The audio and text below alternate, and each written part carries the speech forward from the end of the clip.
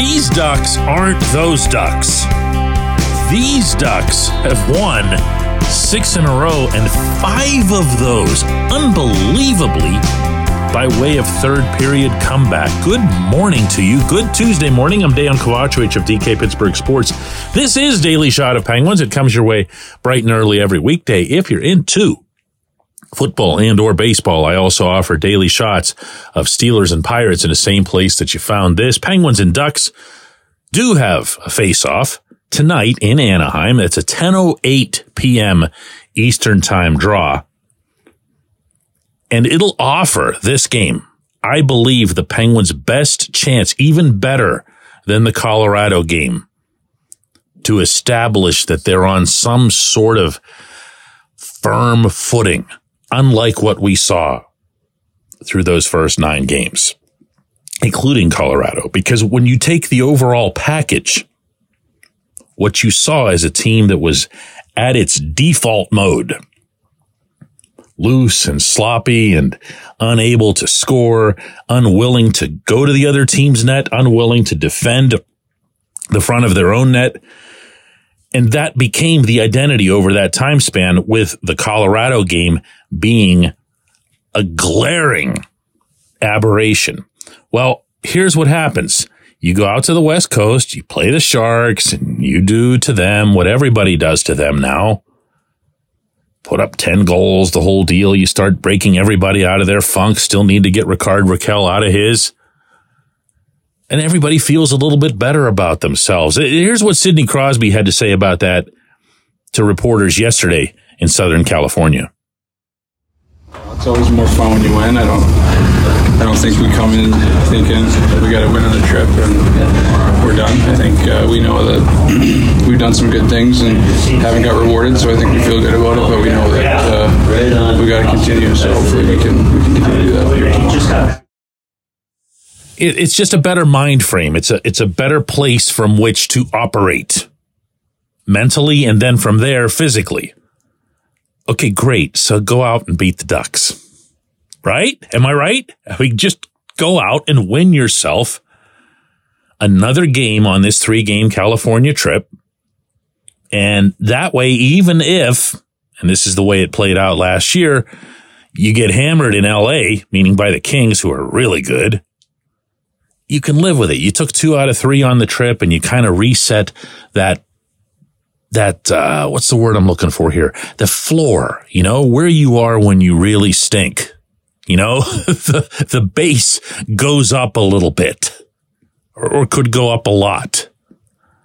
If the Penguins can go into this game against an Anaheim team that comes at you with good speed, good skill among a youthful group of forwards, and the Penguins can commit to filling the middle of their rink, to defending, to turning the puck up the other way, to taking advantage of Anaheim's lapses at the other end where they aren't as good, you're going to have another set of stick taps.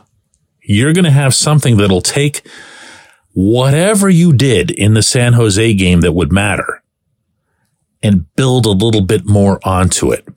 I realize what I'm saying here is kind of Captain Obvious material, okay?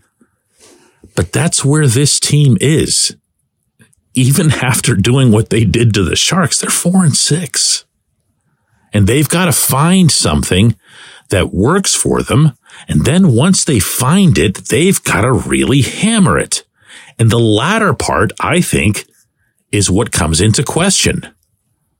They did everything perfectly. The immaculate performance against Colorado didn't matter. 2 nights later, Senators come in. They're missing half their blue line. Didn't matter. Got smoked. And that's where they lose themselves.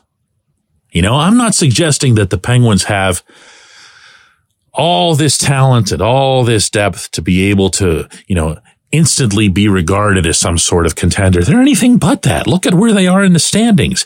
But the reason for that, the principal reason for that, is that they don't give themselves a chance to figure out if they can be that, because they don't compete at that level consistently. Why? I don't know. I can't get into their heads. I can ask them questions, and I do.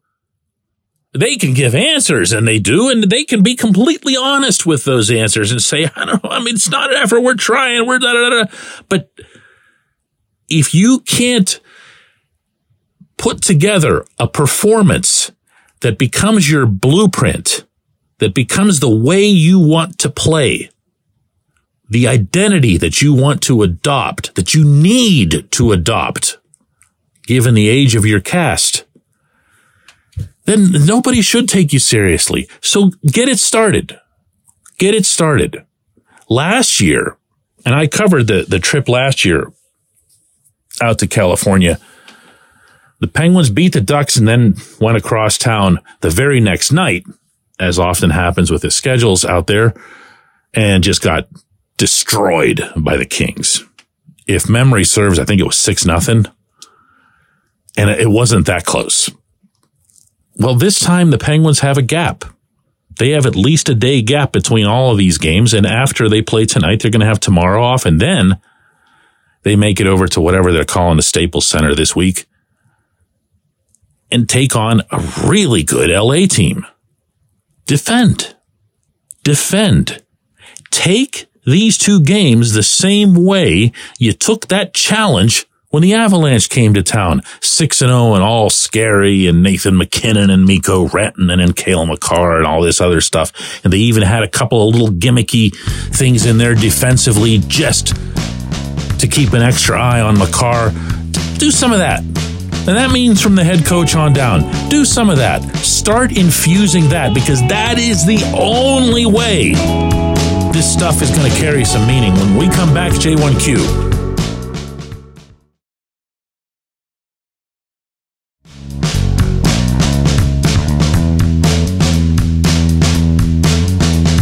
Today's J1Q comes from Erica, who asks, so Jeff Carter was single-handedly responsible for the Penguins missing the playoffs last season? Come on, DK. You could also say that if the Penguins' horrific PP1 had scored a couple more goals as they should have, then they would have made the playoffs. Or if Tristan Jarry had stopped a couple more shots, they would have made the playoffs.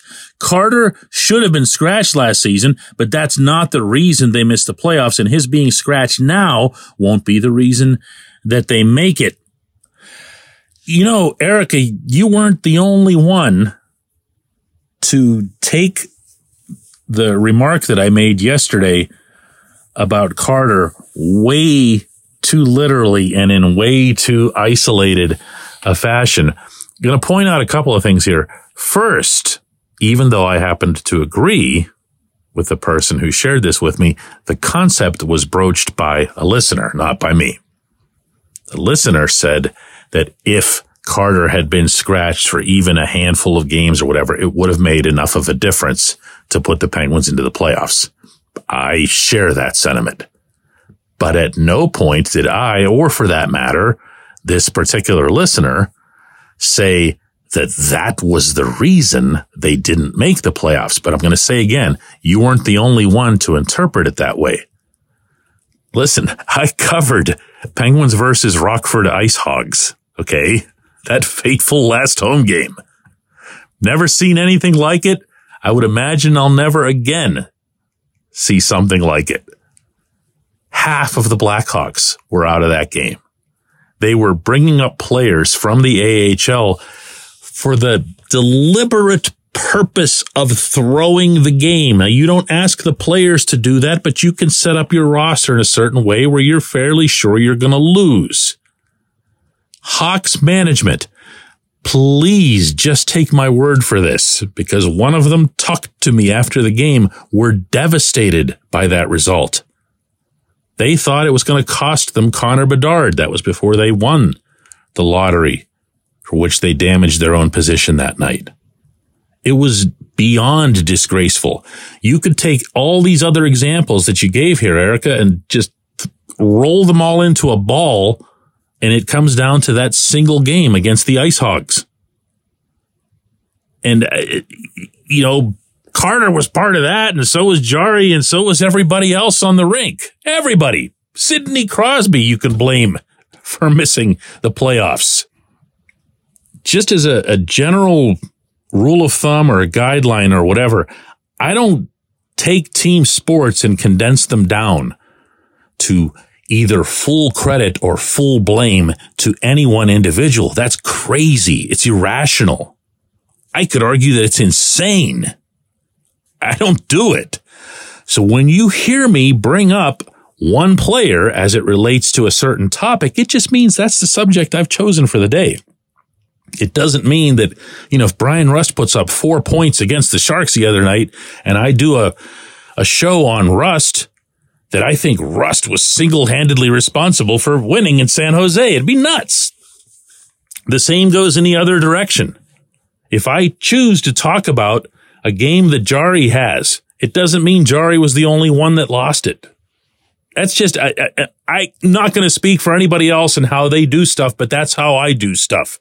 I'm not going to do complete report cards in one direction or the other after every game. That's boring.